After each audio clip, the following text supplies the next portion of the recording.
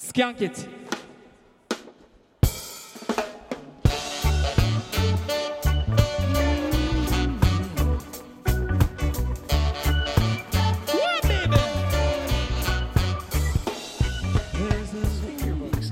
I think my claps are always on point. This is exciting. Do you think this is exciting? What? That you're having to do all the work? Well, I would be more excited if I had a decent laptop. That is the big problem with it, is that my laptop is slow, keeps crashing. I'm too poor to buy a new one. Yeah. That would, like, I wouldn't mind editing. I would edit for the show more often if I had a working laptop. Yeah, this is my thing with both podcasts that I do. Is that you get to come round and do the fun stuff. You get to come round, we hang out, we watch a movie, we have a couple of beers, we have some pizza, and then after this we just come, we hang out, we have a nice chat, nice hour and a bit chat about the movie we watched, and it's always good fun. And then you get to fuck off. And then really just on like the Tuesday, have you edited Second Opinion yet? Yeah, I'm working on it, Danny, I'm a busy guy. Oh, what? I asked once for the last episode, and only because the lost episode was a bit tricky to record, and I was just a concerned citizen on the other side of that Facebook Messenger going, you getting on okay? Is it alright? You know. Look, I get you, but all I'm saying is, it is genuinely quite satisfying sitting down to record this episode and being like, after we hit stop, it's not my problem anymore. Yeah. It's not my problem at all. It's all your problem. I have given you some notes. Okay. Hopefully the theme song to Rampage played us in there. I don't know what happened. Maybe it's all gone wrong. That's true. Or maybe you've taken some creative license. Yeah. And you've done your own crazy Maybe I've gone thing. in my own direction. Maybe I feel like, to help me, Scott Morrison, what you should do every so often in this podcast is just give me some support editing. Like, give me some encouraging words that I can listen back to later, that I can hear and I'm like, oh. Yeah. See, what I think I might actually do instead of your idea is, what I might do is, your wallet is nearby. I might read out things like your debit card number so that you have to go edit things out. Right. So that'll keep you on your toes. Yes. Yeah, I'm going to be in America when this episode comes out. Yeah. So you have to edit it. Yeah. We're recording this 2 days before I leave. But like this one won't come out for a couple of weeks. Yeah. This episode. So this will come out kind of, about a week and a bit into my trip. You excited? I'm pretty excited. You excited to see this land of movies? But that's the thing is the movie we're talking about, you'll have seen it from the title. The title. Talking about Rampage. Unless I change the title. It's up to me. You wouldn't, mate. You wouldn't. I'll have your head. Ooh. So you fucking watch yourself. Feel free to edit out threats. I'll get a couple of at the end after we're recording, get a couple of compliments, just dry, just cut and like you just cut them either side. Yeah. You have to be secretly recording me for quite a long time to get some compliments. All I want is your approval because I never have a father figure. Come on. So yeah, like we just saw Rampage, and a huge chunk of that is set in LA. Yeah. Chicago. Is Chicago? Where's Chicago in relation to LA? Well, no. Okay, right. A bit of it was in LA. Okay, sorry. No, I genuinely was confused. Chicago's maybe not a huge chunk of it was set in LA. Maybe a small. The bit where what's her face, Moneypenny from Skyfall. Yeah, she lives in LA. You saw a little lance. Yeah. You saw a little. I wasn't actually deliberately meant to undermine you. I was just genuinely like. See, now this, if I was editing, this would be an edit point because it makes me look silly. Instead, I'm going to emphasize it. Like, it's going to be on repeat for a while. I'll make it into a remix. That would be crazy. If you turn this into, like, if you have loads of, like, sound effects and stuff like that, it's like a crap radio show where they have, like, a soundboard. If you turn it into that would be amazing. Like, hey, everybody, welcome to Second Opinion Movie Podcast. That'd be cool. But please don't. Okay. So there's a bit of it in LA, fucking Danny. And it was so surreal watching it and thinking, I'm going to be there in about 4 days' time. And it is just like what you were saying, it's this kind of... to us, to people who have never been to America, America feels so removed fantasize. Yeah, because it's just this. It's the setting of so many movies that we've seen. Because it's weird that like that one scene is set in LA, but like we recognize it straight away because we've seen so much of LA. But we've like until you next week, wouldn't we? Two people who've never been to LA, so we don't know nothing about it. So it's weird that we can recognize it. So like you'd recognize New York. In fact, I have a picture of a skyline in my flat. Yeah. And friend of the podcast, Michael Dart, came over, and we had a long discussion about what skyline we thought it was. But you know, I don't know about Michael Dart. But I've never been to any of the cities I was describing. But yet, I could still. You can tell that it's New York. I could still have guesses and stuff. Yeah. It is going to be interesting as well, I think, just seeing the non-landmark parts as well. Just seeing just a street in LA and thinking people live here. And it's not just movie town. Yeah. It's going to be strange. Apparently LA's bad for traffic. Yeah. Well, I'm only there for a few days. I think the one that's really going to blow my mind is Vegas.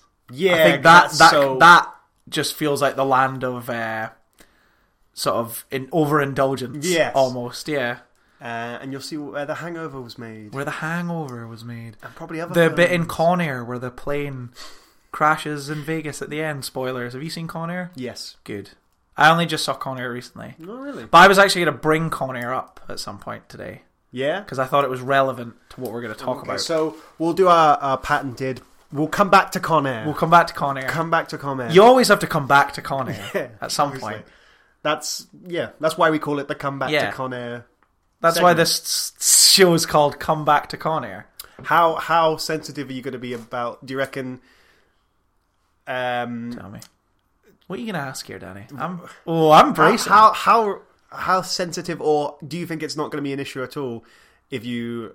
If the topic of the Trump administration comes up at any point, do you reckon? Because like, that's again something that's almost quite alienated to us. Because like it's a thing that's happening and you're watching it, but like you're about to go into a country where their leader is Donald Trump. Yeah. It's not just he's the leader of America. It's this guy stood right next to me. His commander in chief is Donald Trump. Yeah, how's that going to feel? Yeah. I can't remember who told me to say this. I wish I could, so I could credit them properly. But one of my friends from Aberdeen, because I'm from Aberdeen, for those of you who don't know, he suggested that if the conversation comes up, all I have to say is, well, I hated Donald Trump before he was even a potential president because he ruined Balmedy Beach to make a shitty golf course. So I can say that. I have like a sort of personal tie to Donald Trump. And so I'll be like, none against him as a president. I have lots against him as a president. But to them, I'll be like, no, it's whatever. But he ruined our beaches. And he pushed tried to push those old people out of their homes and he cut their water supply off. Last I checked, they still don't have water. Really? I'm not sure. That could be they won't know, will they? There's no way they've lived for... They'll never go up to Balmedy. There's no way they've lived for 8 years They'll call it Balmedy. without water. Have they? What? There's no way they've lived for 8 years without water. No. They have to have had that fixed. I lived in... Because surely Trump's just forgotten. He's not in the White House thinking, I wonder how the old beach in Balmedy's getting on. Because I lived in the small village next door to Balmedy. Like... Potterton, that's where I lived, and that's like I remember when it all happened, and there was just everybody had signs up in their grass. It was like because Potterton's crazy close to Balmedy. Like people in Potterton go to Balmedy Primary School. Like it was a huge thing, and just remembering that's who Donald Trump was. That was it. That was my first. Now? That was my first introduction to it. Was through the sort of Balmedy Beach scandal. Aye. That was so long ago now. It was long ago. There's been 2 documentaries about it. We didn't like him. We weren't a fan. No, we weren't. I wasn't a fan of him then. I'm not a bloody fan of him now. No. But at least he's off my turf. That's it. It'll be fascinating again, like that sort of iconography. It'll be fascinating to see like you meeting people under that administration. I think then it might even feel real. Yeah, like that's actually people affected by it. I get the feeling it's not going to be all that dry. I mean, it's definitely so much of what's going on. I think is very sensationalized in the news. I am just going to be lots of regular people. Average Sure. Joes. Yeah. Average Joes like us. Just people who are just trying to live their lives. Like, because when I went around Europe last year and we met lots of people, and people who weren't from Britain always wanted to know about Brexit and the Scottish referendum and things like that. And they'll ask you about that. I say them, especially with Brexit, it's that I'm like, well, it's been voted for now. We're just at the point where we're just getting on with it. Like, you know what I mean? We're just living day to day. It's not like something that we think about every minute of every day. And I'm sure it's the same over there. Nobody's letting Trump get to them that much. You gotta go about your day to day. Aye, that's fair enough. It just almost doesn't seem so real. Yeah. Is there any aspect of American culture you're excited to try? Like you've always heard about, but you're excited to try it? Excited to try. Are you excited to see what it's like to be on the right side of the road? I'm excited to see this food situation. Yeah, I've heard it's bigger and better over there. I've heard it's bigger. Oh, I'm all about that. Better. Not necessarily better. I've heard it's bigger, which I'm excited about. I'm not excited. The main aspect I'm not excited for is this culture of tipping. Yeah, not excited for that because that stresses me out. The idea of having to give a tip at the bar just for getting like a bottle of beer and having to give an extra $1 on top of what is probably an already very expensive beer. Aye. That stresses me out because right now I tip waiters and waitresses. That's it. I don't tip taxi drivers because they already cost a fortune, and there's not really that many other facets of our life that require tipping. Well, like in Britain, nobody really requires tipping. No, well that's it because we all get paid minimum wage. Yeah. In America, or minimum wage, yeah. Yeah, like in America, it's different because tipping is subsidized for the rest of the wage, which is ridiculous. It's ridiculous. It's ridiculous, but it is very. I've thought about it. I've thought of going about it two ways. One is the first hostel I'm in LA. I might just talk to the people and be like, who work there, and just be like, look, be honest with me. What is the sort of rule? Like, how do you guys go about tipping when you're in a bar and things like that? Oh, we give. Yeah, well, this is it. They could do like, we give it all, but $10. The other one I could do is just play an ignorant tourist and just fucking just do what I would do anyway and not tip. Because they're not upfront with that. Because it's very official as well. It's like, it's not just you leave a few dollars. It's like, there's a very, you tip, it's a percentage. 25% of your. Yeah. I'm like, I've only got so much. I'm there on a budget. Aye. I have just over $2,000, which is around £1,600 that I've brought with me. For 3 weeks, it's not a whole unless you lot. make it big in Las Vegas. Unless I make it big in Las Vegas. I am keeping some money aside to do some gambling. Do a little bit. They're also not upfront with their VATs. Yep. Which is so... All these things I'm so stressed out about. I don't know how they live in a society where when they've gathered up their shopping and they've tried to figure out how much it costs, it's then going to cost more than it says. Yeah. Just add it to the cost. Like, what are you doing over there? It works so simple over here. It's so simple over here. If a thing says it costs 75 pence, it costs 75 pence. It's insane. What? I feel like this is my issue. This is my thing, is that even though I did Europe, which obviously non-English speaking countries, culture is quite different. Even though I've done that, America just feels like this whole other beast. Yeah. That I don't understand. Even though it's another English speaking country, they seem to do things so wildly different to us that it's going to be hard for me to process that in such a short space of time. Yeah. The hope is that we meet some nice American people who will help us, who will talk us through it. Who will guide us through their land. Anyway, we've talked for 15 minutes about nothing. So, would you want to introduce the show so we can get cracking? What's up, people of Peopleton? Welcome to Second Opinion Movie Podcast. My name's Danny, and with me, my co-host, the albino monkey from Rampage, the movie we saw, Scott Morrison. That's me. Big albino gorilla. That was my nickname in uni. Yeah. I remember. You coined it. I was the one who painted you white that one time. Yeah. When you fell asleep drunk. That's how you became the albino girl. So we haven't done this in a while. Yeah, this feels very sort of Old school. Old school second opinion. I think was the last one we did this for our Dark Tower. Yeah, that was our last cinematic one, I think. Yeah. Wait, oh no, was the Great Wall season 2? That was before Dark Tower. Okay, Definitely. so Dark Tower is because Great Wall was January last year, wasn't it? So yeah, Dark Tower was the last one we did. So that was about a year ago. And this is a lot more straight up movie than we've been doing in our recent... Than we've been doing in quite a while. Yeah, this one's more straight. This one isn't quite as offbeat or niche or like this is like, hey, there's a popcorn flick. It's got The Rock in it. Yeah.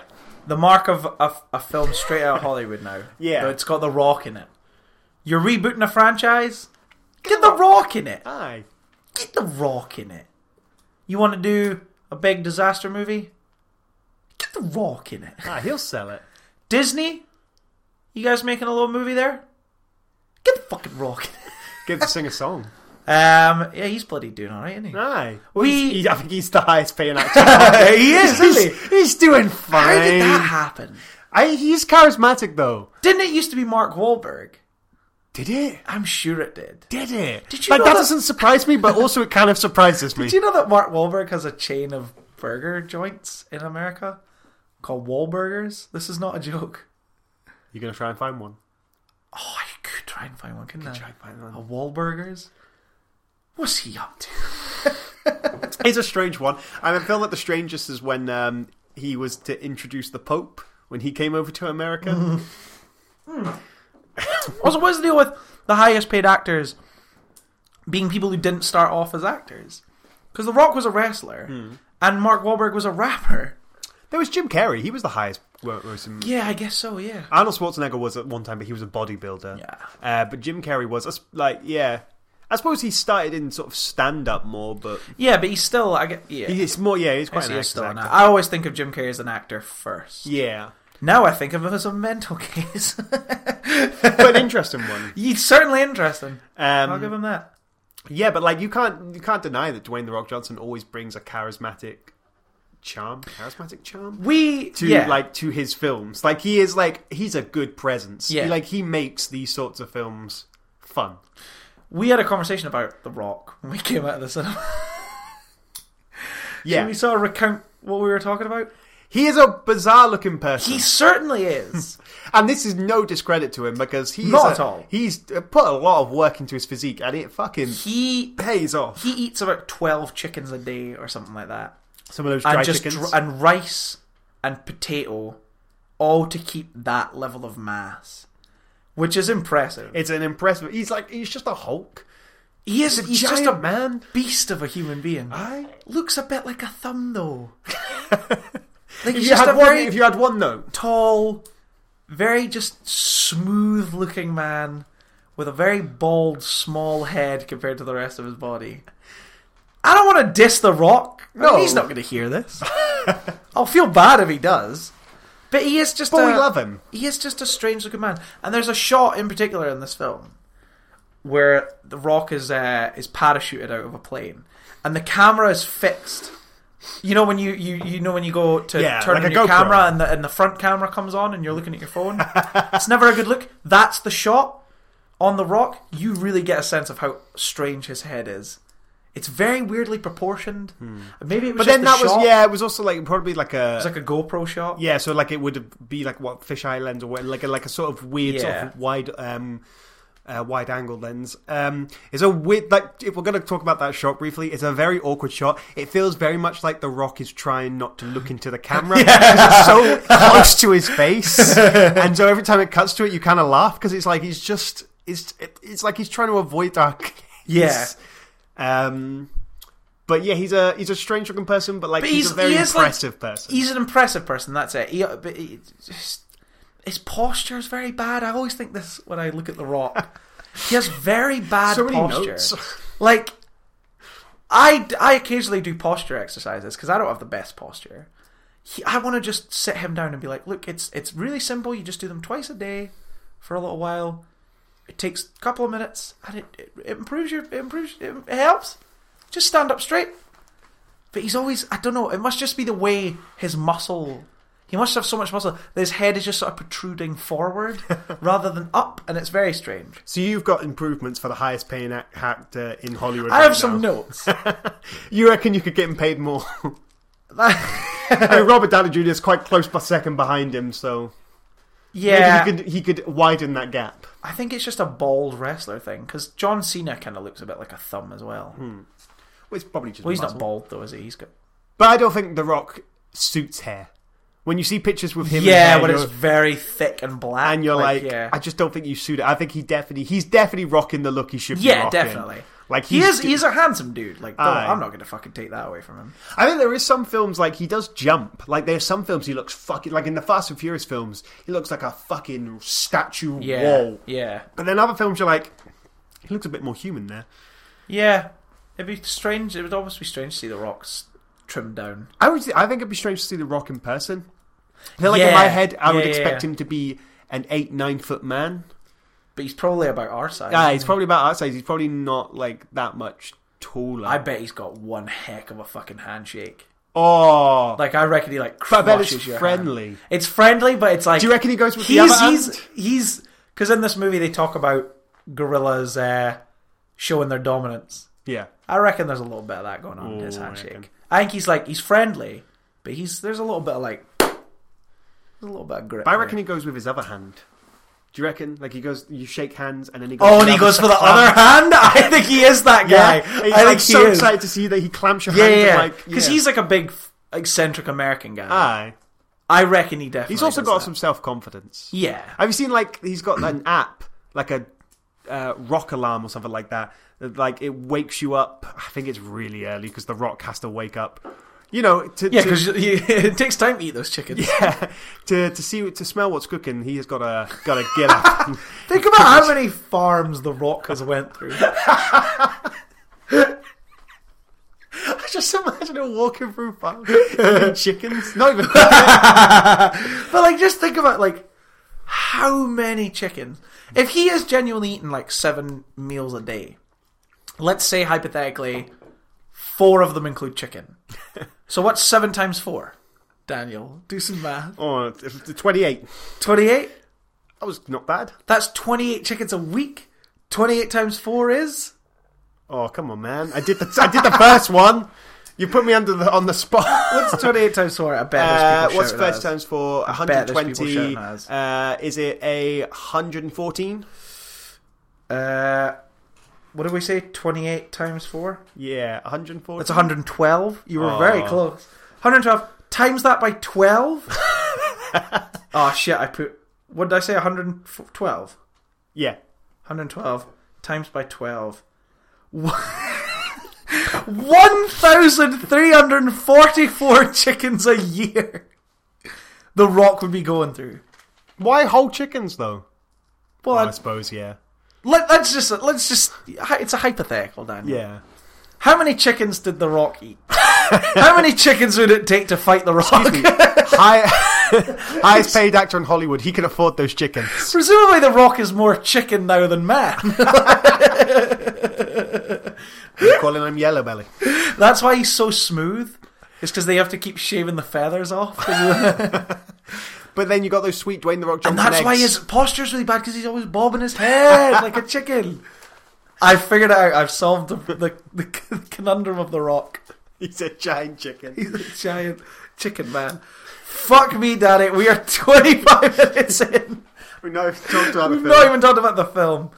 So, Rampage. Do you want to kind of introduce the film? Yes, the film is Rampage. It is about The Rock is a man who takes care of animals. There's a better word for it. Yeah, he's an ex-military man. Yeah, who special forces. Specifically, they dealt with poachers. Aye. Who now sort of studies and trains animals. Yeah. Well, apes. Specifically. Yeah. Yeah. Correct. So he's hanging out with, what was the name of the ape? The albino ape? George the ape. He's hanging out with George. Yeah. They're having a bloody good old time. Oh, in the zoo. they're having a great time. But, there's a big evil company who's been doing some weird experiments in space. Don't forget that part. Aye. The opener of the movie. Something goes horribly wrong. Their experiments come crashing to Earth, and when they come into contact with the animals, George the monkey, Ralph the wolf, and Big an alligator. alligator that never gets a name. It doesn't get a personality. No. It's an alligator. Because every story needs a good old-fashioned villain. Make it the big alligator. Aye. But so they come into contact with it and turn into giant, aggressive, angry, strong, angry, rampaging monsters.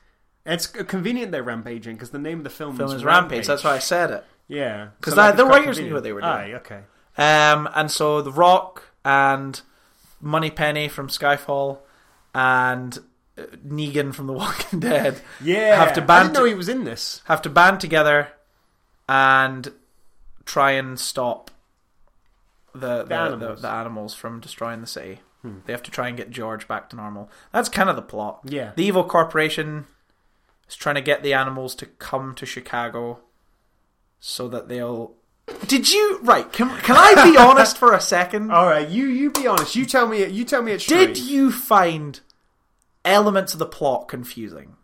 I guess, like, the corporation's motives were kind of confusing. We should also say up top, I know we do spoilers on this show all the time, but just because it's a new 'Cause it's a movie, recent film, we will spoilers. just be spoiling Rampage from the get-go.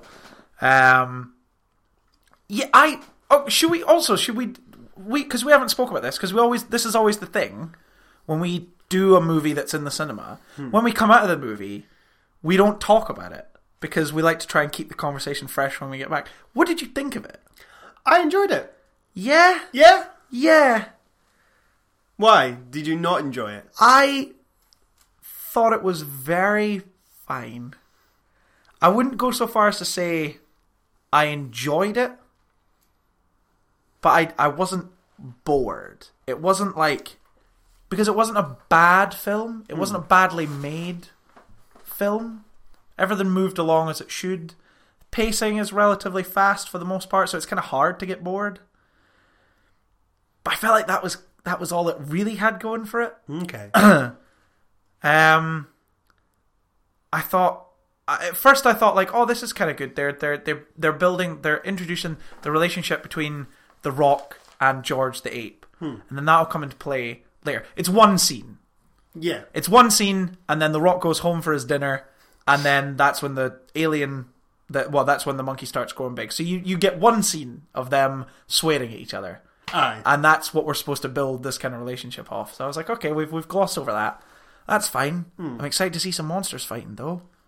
Fuck me, it takes a long time to get to that, it does doesn't take a long time. It feels the same problem as the Godzilla film, where they know, like... what you're there to see. Yeah, they're very much trying not to blow their money, like money shots, to blow their big climax too early, because otherwise they've got nothing to do for the rest of the film. But they're not quite sure how to divert your attention in the meantime. Yeah. It felt like it just kept going through the same motion. I think it happens about 3 times in the film where they blow up the animal, and then there's a big cloud of dust or something, and then they didn't kill it. It's still alive, and then it eats them. Another thing they did a good few times in the movie was video cameras of soldiers as the people, like the government, are watching the cameras of these soldiers who are trying to fight the monster, and then the cameras start cutting out one by one. That exact scene happens twice in the movie, and when it hit the first time, I'm like, okay, this is a pretty bog standard way of, showing the scary monster. And then they did it again later on in the film, and I was like, guys, come on now. Like, we've done this. And then also, so there was a lot of things like that. I thought it was very just repetitive.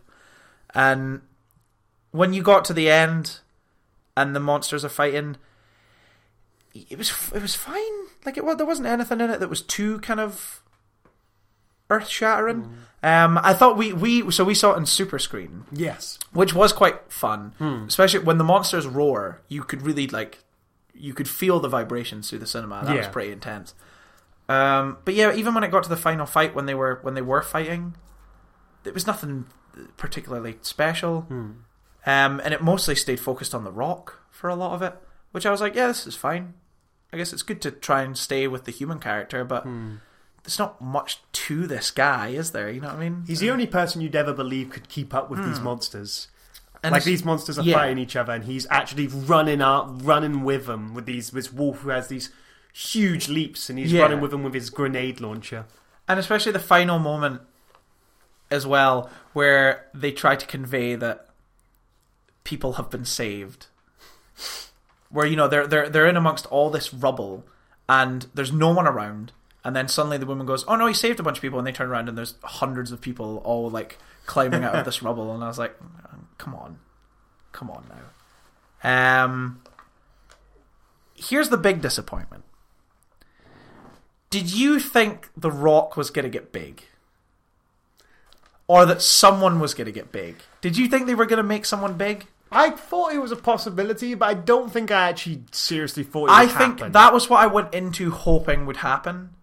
And then as the film went on, slowly I started to realise that it was trying to take itself a bit too seriously, and it wasn't going to push it to that level of craziness. See, I didn't think it would push itself to that level of craziness before even going in. But I did wonder, wouldn't that be a great opportunity just to make The Rock super big? But I feel like there's not a way they could have done it without it just coming across really stupid. Yeah. Like, really stupid. I thought maybe he would transform into some sort of monster or animal, maybe, if they did do it. Yeah. But I'm not familiar. Have you played the game? Because it's based off a video game. It's based on a video game. I've never... Loosely, obviously. I mean, it's a big fighting game. PlayStation 1, I think? Oh, I don't know. Did you notice of all the places...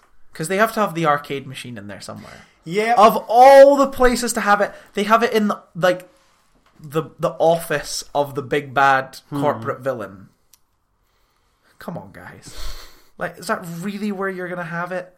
You couldn't have it anywhere more that would make more sense than that? Or is it just because you kind of only had a couple of locations that are indoors? Aye. I'm fairly certain that so there's the two actors who play the head of the corporation. Yes. Guy that was in Scrubs for an episode, and the woman from Watchmen. All of their scenes, bar maybe about 10% of them, all take place in this office. The office. Yeah, I noticed that. And that's where they have the arcade game. In case I didn't finish that thought. It's weird that for a big budget film like this, it's weird when you start noticing them cutting back to the same locations. Like, it really starts to make the film feel smaller. Yeah, really did. Yeah. Even though they had lab locations, you think you get them mixed up in the labs or something like that. But no, they were in this one office with this Rampage arcade that managed to make itself into every single shot. Yeah, regardless of where they pointed the camera. It was a very bizarre choice, and I found it really jarring. I know it's a small thing, but it's very obvious. Definitely the whole thing of repeating sets, the office set, it just came up so often, and it, like you said, it became so apparent that these two characters have nothing else to do other than just stomp around, going, "Bro, we gotta get the animals to come here." Blah, blah, blah. It's cold.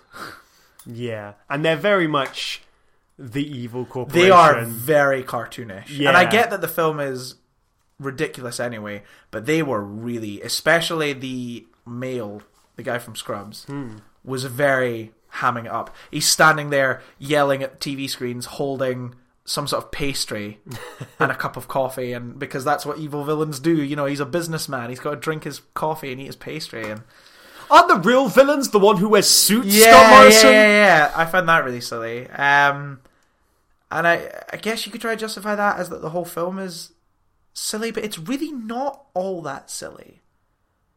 Like, the rest of the film, tonally, it's not a film that's kind of going, "Oh, isn't this ridiculous?" It is taking itself relatively seriously. It's doing the best it can with a ridiculous premise to begin with.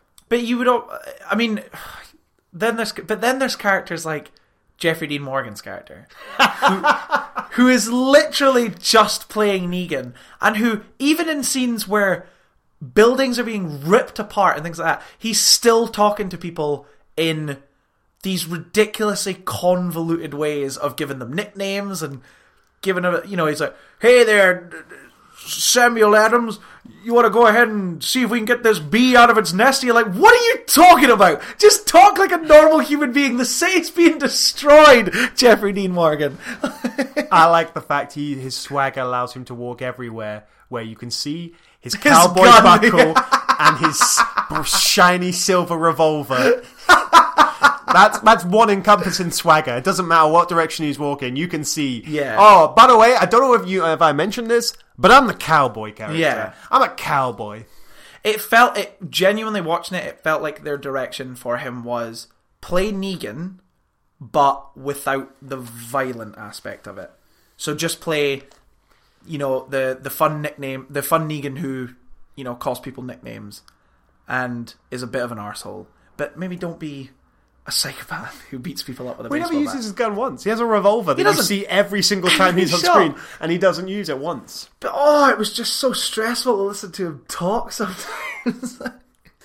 And I like Jeffrey Dean Morgan. I feel he's underused. He was underused. There was an odd choice I thought they made where, in the opening of the film, when they're trying to, so they need to go get, the corporation wants to get the alien technology, or the technology they've been working on. They want to get it back, and it goes, we got to send in the guys. We used to call them, what was it? We used to call them Weapons Are Us. Yeah, Killers Are Us. Killers Are Us, which is very on the nose. Well, he's the us, and then it cuts to this guy, and I recognize the actor. I don't remember who he is. Yeah, I thought he was going to be a bigger part because I did recognize him. So this is it. Yeah, he's quite a recognizable face, and they set it up as if he's going to be this big bad villain, and then he's immediately killed off by the wolf.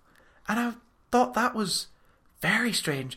I thought he would at very least survive. Because, it would almost, in this kind of film, it would almost make sense for him to be, hey, this wolf, these animals, they killed my whole squad. Yeah. And I need to settle that score.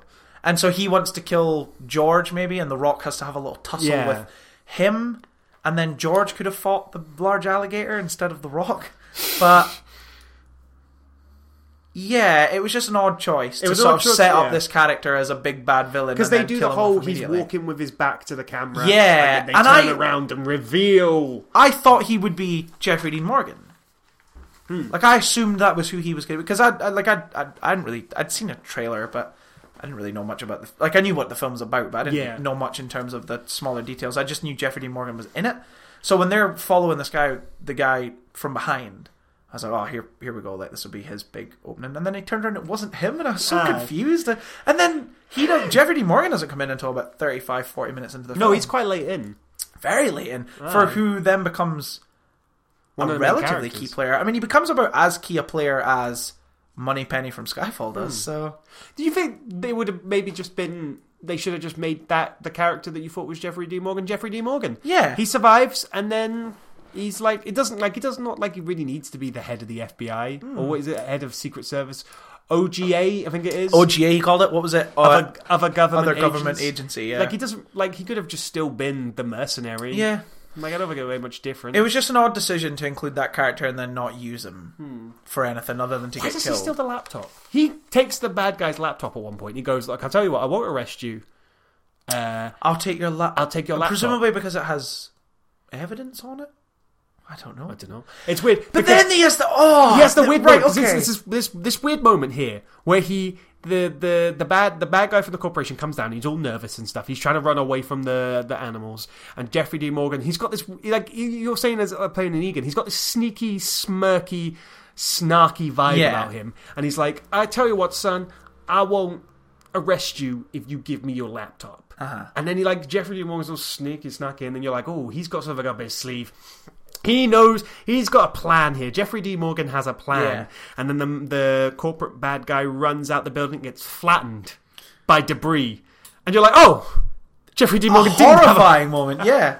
Jeffrey D. Morgan didn't have a plan. He just watches this guy get crushed by debris out of nowhere. You see the blood spurt. Yeah. And Jeffrey D. Morgan's like...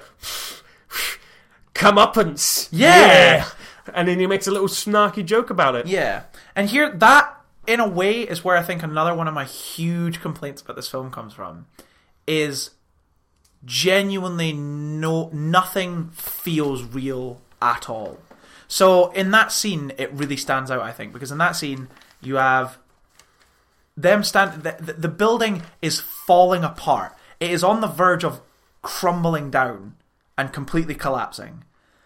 And this corporate businessman is trying to run out of there, and Jeffrey Dean Morgan just comes swaggering in real slowly, and not a care in the world that the building is literally about to come down. Like, rocks are crumbling around them and everything. It's very dangerous, and they're just swaggering about, just having their little conversation. And I said to you, the first thing I said when the movie ended was, obviously the Rock cannot be there when the giant monsters are fighting, because giant monsters aren't real, so it's all CGI, and so it's just that he's green screened in, and he's so blatantly obviously green screened in. And I think the reason it's so noticeable is at the end, the very last shot of the film is the three main characters kind of walking through the debris. Clearly none of it's real. And I was like, the least you could have done is maybe just built a little bit of a set, a little bit of debris for them to walk in front of a green screen, so that it at least looks like there's a physical element to it. But they don't bother with that. And so what ends up happening is, in that last half of the movie, no one ever feels that they're in genuine danger because it's so obvious that they're not there. And I think, like I said, that scene with Jeffrey Dean Morgan, that really exaggerates that. Even their little plan, when the building is collapsing, The Rock and Naomie Harris get into a helicopter the tail is broken, and they say, we're not going to fly it, we're going to crash it.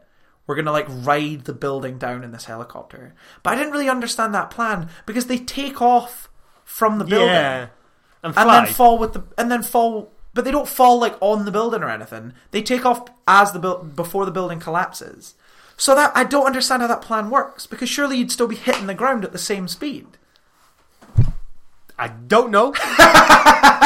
My helicopter physics is. But do you get what I'm saying? Yeah, I know what you mean. Nothing. It seems like he just ended up flying. Yeah, no one ever feels that they're in any genuine danger. And it was the same when, and I get that it's a 12A and stuff, but even just when the big alligators powering through office buildings, just tearing through them. They're cutting to the insides of offices and there's nobody there. Yet, at the end of the movie, we're supposed to... they have this moment where people are climbing out of the rubble and things like that because they've apparently been there the whole time. It's just not very well done. No. It makes... these small things do make the film feel smaller. Yeah, it's almost like it's like the way that the DC movies have chickened out after the way people reacted to Man of Steel, where, now... You can't have anyone in any real danger. But you can't have anyone getting hurt by the... The big difference between this and Man of Steel... Yeah, it's because these are... This is animals fighting each other. They're in the Man of Steel, there's a person there who's supposed to save them. Yeah, but what I meant was, because their reaction to that was, well, in Batman vs Superman, we need to make it clear that they're fighting in an abandoned place. And that's what it feels like. It feels like Chicago is empty. Yeah, they even do it in, Age of Ultron Avengers, where they make it very clear that everyone has to get off the island first. But the whole controversy of Man of Steel killing off all these people was that Superman is supposed to be a hero who saves them. In Rampage, it's a disaster film. Yeah. So if people die, that's kind of a result of the fact it's a disaster. And I don't know, maybe it's because they wanted to make it lighthearted.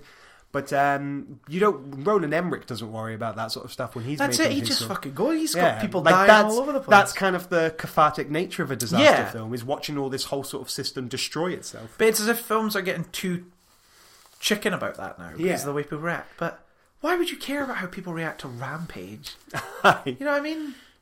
Unless they're planning a sequel. Oh, they definitely are. If this makes money, they will. Yeah. Which... Granted, we were there in the middle of the day today, but boy, we're in the middle of the day quiet. On an Easter holiday. That's true, and I think it was noticeably quiet because we were in the biggest screen in the cinema. Yeah, and there was maybe about 20 people there. Aye, And it was a huge screen. Huge screen, yeah. Because they let George live at the end. George lives, so that you could imagine it would make a fucking brilliant film series. Dwayne The Rock Johnson and his giant gorilla go and fight various things. That would be fun. Yeah. I'd watch it, admittedly. But can we talk about Naomi Harris? Go on. Is she a good actress? Now, it's kind of controversial. I feel like we're being mean to a lot of people in Hollywood right now, but none of them are going to hear it. But she's in a lot of films now, isn't she? Well, is she though? She was in something I was watching the other day. What was it? All I properly know her from is the Bond movies, the Nelson Mandela film, and then this. There was something else she was in recently that I was watching, and I was very obviously her. I feel like she's actually. I feel like it might have even been a cinema film. Might have even been in the cinema. Let's Google it. I don't like her as Moneypenny. I feel the same way. But I think my main problem is that when she had banter with James Bond, I just felt it fell flat. Yeah, it really does. And maybe that's not necessarily her fault. Oh, fuck. She's the mother in Moonlight. Okay. Is there nothing else she's in recently? No, because like Moonlight wasn't that recent. Moonlight's pretty recent. Well, like last year, but not. I thought. No. Maybe I've watched something else with her in it. Wasn't Collateral Beauty, was it? No. We should do that at some point. We should do that at some point. That's kind of the... No, Moonlight is new. She's very good in Moonlight. I'll give her that. She is good at Moonlight. So maybe I should. So maybe James Bond isn't her fault. Maybe like she and her and Daniel Craig just don't have a lot of chemistry. Yeah. Maybe the writing for that because they really try to hit up. Because obviously the thing with Moneypenny in the older films was, they had that sort of sexual tension where they were always just quipping back and forth. But whereas I feel that Skyfall especially really tries to hit home that it is like incredibly sexually charged. But yeah, I agree with you. I just don't feel like they have too much. I was a bit disappointed when they said, "Oh, she's Moneypenny," and I was like, "Oh, come on, don't bring her back." Yeah, you didn't want them to bring Moneypenny back? No, I wanted to bring. I don't mind bringing Moneypenny back, just not her as Moneypenny, or at least fix the banter between her and Bond, because like you feel like Bond's banter with Moneypenny is kind of like a big. I also think that was maybe a thing of its time. You know what I mean? I feel that we've, the way that kind of things have progressed now, it does feel a bit weird to still have him very sexually aggressively sort of coming on to this secretary that they. But then that was the point of the film of making her more of an ex-agent. Well, that's it. They try to give her something to do in Spectre, don't they? They try to give everybody something to do in Spectre, and that's why I don't think Spectre works too well. Yeah. It's because these characters who should kind of just be in it for bit parts are now at the forefront. It doesn't work because nobody really cares about Moneypenny or Q. You know what I mean? You want to see Bond off doing things. Yeah. But we're not talking about James Bond right now. I'll do it. I just found in this... Her character is such a weird introduction in this. Her character's introduction is a metaphor for her character. Because she wakes up late and starts phoning. And almost like literally the actress has gone, "Oh my god, I'm supposed to be in this film. Yeah. Oh, I'll phone and get involved." And then she just turns up Dwayne The Rock Johnson's door.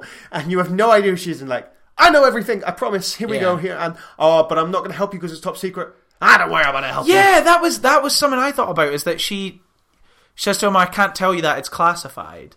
And then in the very next scene, she tells him everything. No, like the next second. Yeah. It's not even the next scene. Yeah. It's within that scene she starts talking about giant, like the animals turn giant and aggressive. It's almost like the film is trying to move at too fast a pace, where it doesn't even take a second to realise that it's condescending itself in a way.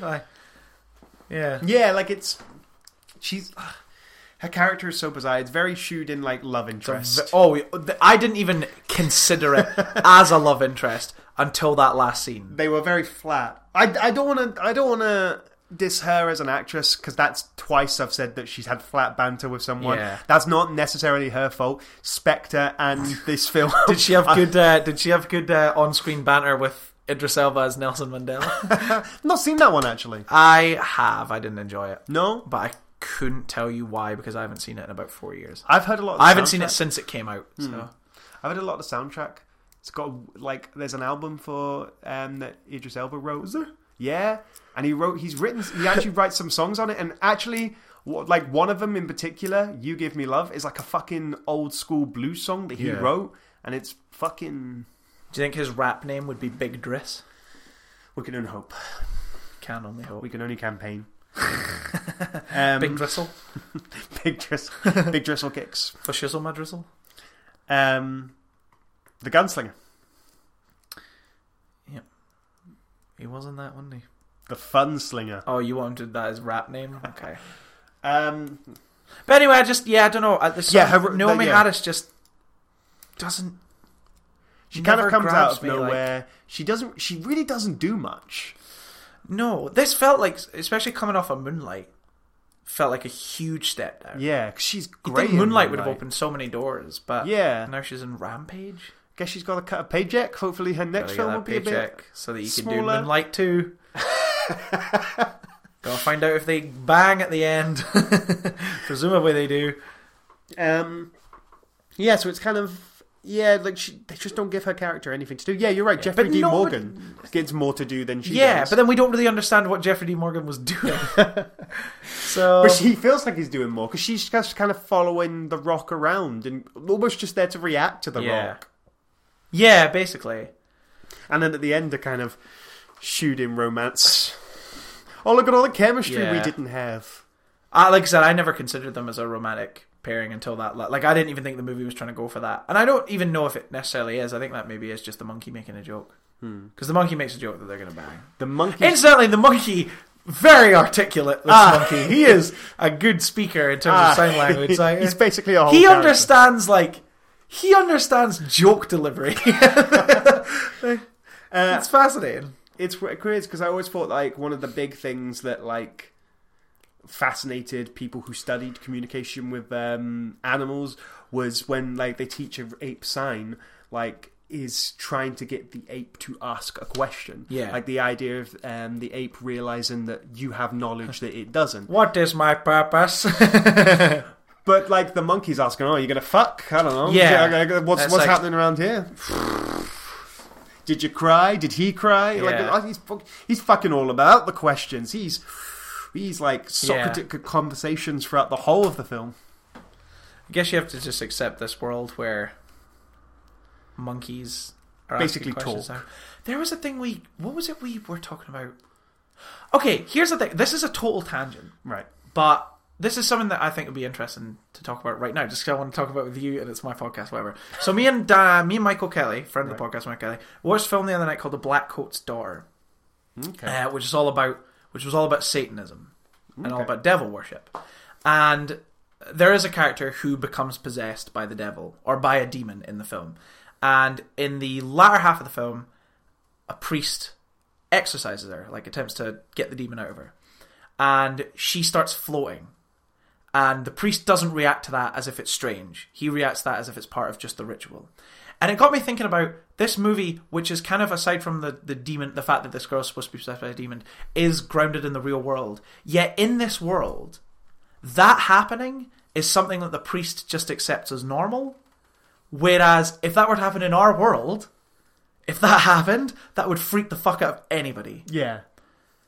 And it got me thinking about movies like that, where it was something I've never thought about before, where little elements like that almost make it feel like another world, if that makes sense. Because there's in almost every horror film, there's a bit where the characters end up getting to the expert who is able to explain exactly what the thing is, and they're never surprised. I guess it's because, like, in that world, there is more concrete evidence that, like, Satan and God exist. So there's a stronger faith. Because, like, in that world, if faith is enough to exorcise a demon out of a person, Yeah. then that must mean faith is strong enough for a minister to feel it. and then a minister wouldn't be surprised when he displays that faith and it does something. I guess that's true, yeah. But then in this world, like, it's more ambiguous. Unless you really do feel it, then good for you. Have a nice time. Well done. But, like, it's more ambiguous and more people lose faith and stuff like that. And it's not true. Because, well, the thing is, there was another one that came off in recently.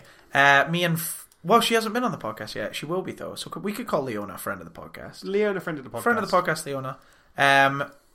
We...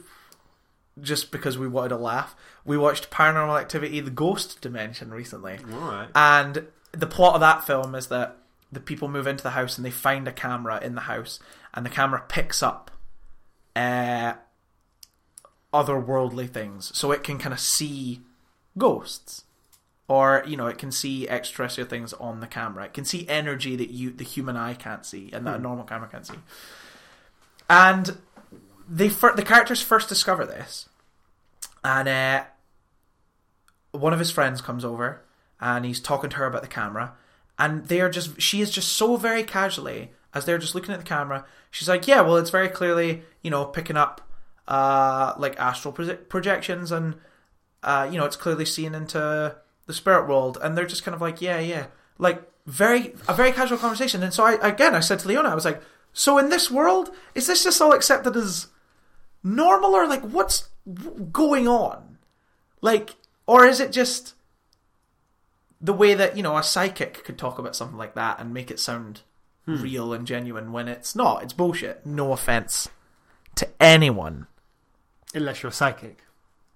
I just don't believe in it. But no offense to anyone who does. Everyone's different. Everyone can believe what they want to believe.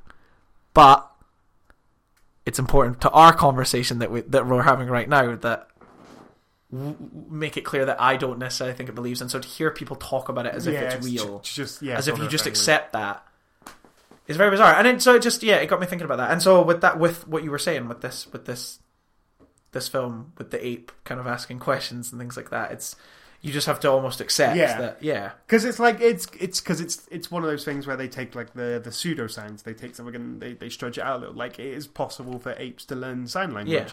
It's just not possible for apes to be able to hold a full conversation. Yeah. Like, apes do a sign asking for a banana, and because they know that that's what it takes to get given a banana, not like having a fucking sexual gestures. Oh, you're gonna fuck Naomi Watts. Go on, you're gonna fuck her. You're gonna fuck Naomi. That's a good bit. Yeah. What was it you said? They definitely went for an early lunch that day. Well, there was 4 writers. This film was 4 writers. That's where we're at now as well. It's no one's vision. This film is no one's vision. No. Yeah. It's very much a corporation who have to make a film, and in the corner of their office is the Rampage Arcade. And they're like, do you know what? I've got a good idea, lads. I've got a good idea. I'd also recommend The Black Coat's Daughter. It was really good. Cool. That does sound good. I'll leave it at that.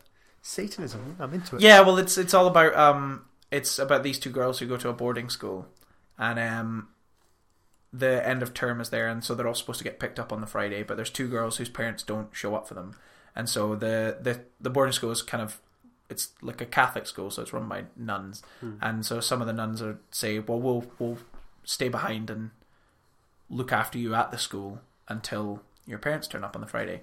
And there's all these kind of rumours, sort of what sound like childish rumours of, I heard the nuns are into, they're really into Satanism. They're actually into Satanism. And it turns out that some of that might not all be fake and lies. And it was very, very cool. It was a strange one because there wasn't really much characterization or a whole lot of plot, but it does a really good job of just creating this kind of mood piece of a film, where it just creates this very tense atmosphere, this very uneasy atmosphere, and just holds you in that for an hour and a half, and builds to some quite kind of intense sequences. And the kind of revelation of what the film is about and the ending is kind of, just sort of put together visually. It's not really ever explicitly said, and I really liked that about it. It was a really, really good film. I've actually thought about it quite a lot the past couple of days. So if anything comes out of this episode, I'd strongly recommend it. So it's actually on Netflix. It's called February. Okay. I guess everywhere else in the world it's called The Black Coat's Daughter, but in the UK it's called February. Yeah. But I would very strongly recommend watching it. It is on Netflix. It will take you an hour and a half to watch. If you like weird horror movies, creepy kind of satanic witchy stuff, I would strongly recommend giving it a go. Cool. It's called February. We're talking about the film we're supposed to be talking about. Yep. So I believe, if I'm not mistaken, we saw this director's last film. Did we? I think so. I'm pretty sure this is the guy who directed San Andreas. Yeah, that would make sense. Because that was also bland and boring as well. Also has that cartoon. Remember, it was Mr. Reed Richards from Fantastic Four. Yeah, and he was the stepdad. And he shoved someone into a tsunami. Yes. And then he got his comeuppance somehow. On a bridge, I think. Wasn't David Cross in that film? Ooh. Was he not a scientist? That does sound familiar. Yeah. Because it did not have... Oh! Paul Giamatti? That was it. It was Paul Giamatti. It wasn't David Cross. Because... I've got him on the mind because we watched Arrested Development earlier. Because I'm pretty sure Paul Giamatti has almost that classic disaster film line where he's figured out that the earthquakes in the San Andreas are going to happen. And they're like, give me the phone. And the guy's like, who do you want to call? And then he turns around, dramatic pause, everyone. Yeah. You're like, oh. It's good because Paul Giamatti can deliver it. Yeah. He can deliver it, but... I think San Andreas had the same problem.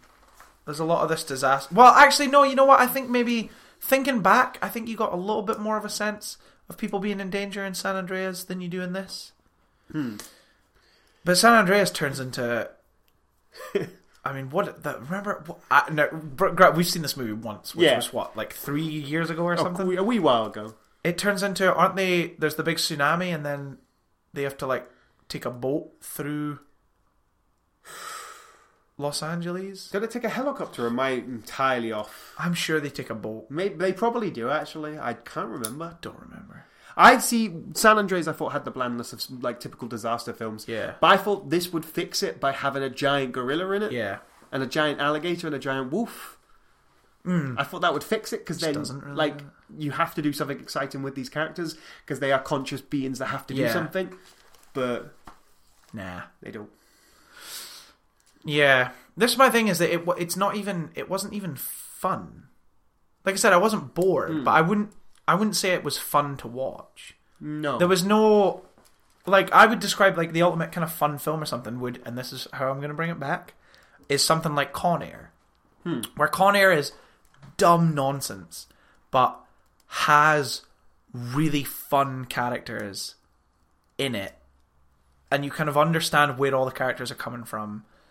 And everyone's clearly just having a great time being in the movie, and it has lots of really creative action sequences. And even though it's nonsense, there's that whole sequence in Con Air where the soldiers are coming to the where is it they're hiding at one point in the film? They're hiding in the the old, just sort of garbage dump basically, and it's the soldiers come through this completely bottlenecked little path where the prisoners can all shoot them. And I'm like, the army would never do that. They would look at that and be like, we definitely can't send our men through there. It's just so stupid. But you get so wrapped up in Con Air that it's just such good fun to watch anyway. They don't make that sort of fun films on That's that it, level they don't. anymore. Which is why my problem is a lot of the time I think when people say that a film is fun, a lot of the time I'm just like, I just don't think it was. And this is one. I think this is one of those ones where people are going to say that, and I'm going to be like, really, just think about it. Is this fun? Yeah. Because there's a lot of jokes in this movie, Danny. Now, granted, we were in a quiet cinema, but I didn't hear anyone laughing. No. And I don't think I laughed once, except for one of that sort of moment at the end. But I was more laughing at just how dumb it was rather than... There was a couple of... I laughed at the shot, his fucking parachute shot. Well, yeah, but That again, was that's funny. not to be laughed at. You No, know what I that- mean? yeah, that's not what that's there just for. a kind of poorly executed decision. No. Yeah, like it's what makes me whether these because they don't give them characters because like what most people would consider the sort of typical fun film now that comes out that are making the most money are superhero films. And Yeah. I always think that maybe the success of superhero films is that by having this character with these strong sense of identity and even strong visually, you are forced to write a character. Yeah. Even if it's a comic book character and it's like deliberately like amped up or exaggerated or anything like that. Maybe that's what keeps superheroes successful, is Yeah. because you have to write a person. Whereas Rampage is very much written with the idea of like Dwayne the Rock Johnson. People just want to see the monsters. Yeah, right? Yeah. They're like they make this monster film with these, and like Dwayne the Rock Johnson's like, hey, he's the star who could bring in the audience to say, hey, he's charismatic, get them through it. But like, there's no sense of his character. Like he's playing Dwayne the Rock Johnson. We've not referred to him once in his name. Whereas when you're watching Captain America: Civil War, you don't go, well, then Chris Evans goes off and does this. Yeah. Chris Evans goes off and does that. But there's also that thing of, I think Guardians of the Galaxy 2 is fun, but I could tell you like 1,000 reasons why I think that's a really great movie. And it's the same with, Captain America movies. And, other Marvel films that are fine, I guess. But whereas with this, if someone was to turn around to me and be like, yeah, it was fun, I'd be like, yeah, okay, but what else was it? Was it anything else? I don't know. I just annoys me. But yeah. Yeah, it's a disappointment for characters. It is. It's just there just really was nothing to this at all. It was just kind of a bunch of action sequences that weren't that much different from anything that's been done before. A lot of them were just repeated. And then when you got to the end, when you finally saw the monsters fight, it just really was nothing that great. Nothing that we haven't seen done 1,000 times better. I haven't seen Pacific Rim 2, but I imagine it's probably way more exciting. Is that good? I've not heard it. I've not seen it. I don't know. Don't know if any. I haven't even read to see if it's apparently good or not. Yeah, I just don't care. Hi. Yeah. Kong Skull Island's the better monkey movie. Kong Skull Island is the better monkey Way better. movie. That is way better. That is very good. That's a fun film. Have you That's seen a that fun they film. like largely filmed that on location in Vietnam. Did they? Yeah, I watched the bonus features because I got it on Blu-ray for my Christmas. I was about to say, was it in Vietnam? It wasn't in Vietnam. It wasn't set No, in it was Vietnam. It was Skull set Island. Skull But Island. they shot it largely in Vietnam on location That's quite interesting because obviously because it has such a unique look to it. You've Skull kind of Island- never seen something like that on film before. But also, like, Skull Island is supposed to be a throwback to Vietnam films. Yeah. So it's quite, like, it's And very they would shoot it on there. point, like, that they would, like, on purpose, that they would shoot it in Vietnam. yeah. What I meant by when I said there's none like that been on foot, I meant more that it's got such a unique kind of landscape to it that it feels like a place that's been created from scratch by people to look like Skull Island. Yeah. And so it was just crazy to me to see that they are genuinely on location in Vietnam. Skull Island's good. And that made me just appreciate it like a lot more. And I've come to really grow to really love that film, even though it's dumb and has no characters. But it's just got caricatures. I still really like that movie a lot. But if you want, that's the contemporary giant monster I feel like that. Yeah, I feel like I'd point to that as being a fun movie. Kong Skull Island, I feel, would be a good example of a modern fun movie. Yeah, I'm on board with that. but so yeah, I guess final thoughts on Rampage. I still enjoyed it. I still enjoyed watching it, but I don't like it wasn't. It's never going to be on my mind ever again, except when I edit this. Yeah, I came out of it and I felt no more enriched than I was before I saw it. I like The Rock. I will have forgotten all about it by this time tomorrow. But maybe when I'm in LA, I'll think about Naomi Harris's messy flat where she was, and then she feels all the coffee cups to see how much coffee's in them, and then one of them has a little bit of coffee, and she takes a drink of it, and I thought, oh well, that's cold, so maybe there'll be like a weird bit where she'll do like a spit take or something, but no, she just. Or they because it introduces her as a disorganized, messy character, and then she's never disorganized and messy in the rest of the film ever. Like, no, she literally has, yeah. She has no need to be disorganized or messy. She seems very on point. She seems very well researched. Well done, Naomi Harris. Now get out. Go do better films. Okay. Yeah, and that's us. That's Rampage. So that was fun. We kind of just did that one because we both wanted to see it. Yeah. And it's the last chance I have. Oh, there's other things. So there's 2 other films we have our eyes on. I don't know if we'll do them for second opinion, but like this is the first of like.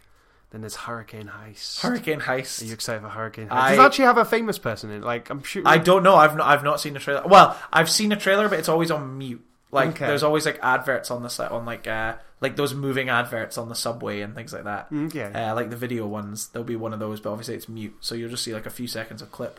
I'm like, what is going on there? And then Hurricane Heist. And Meg.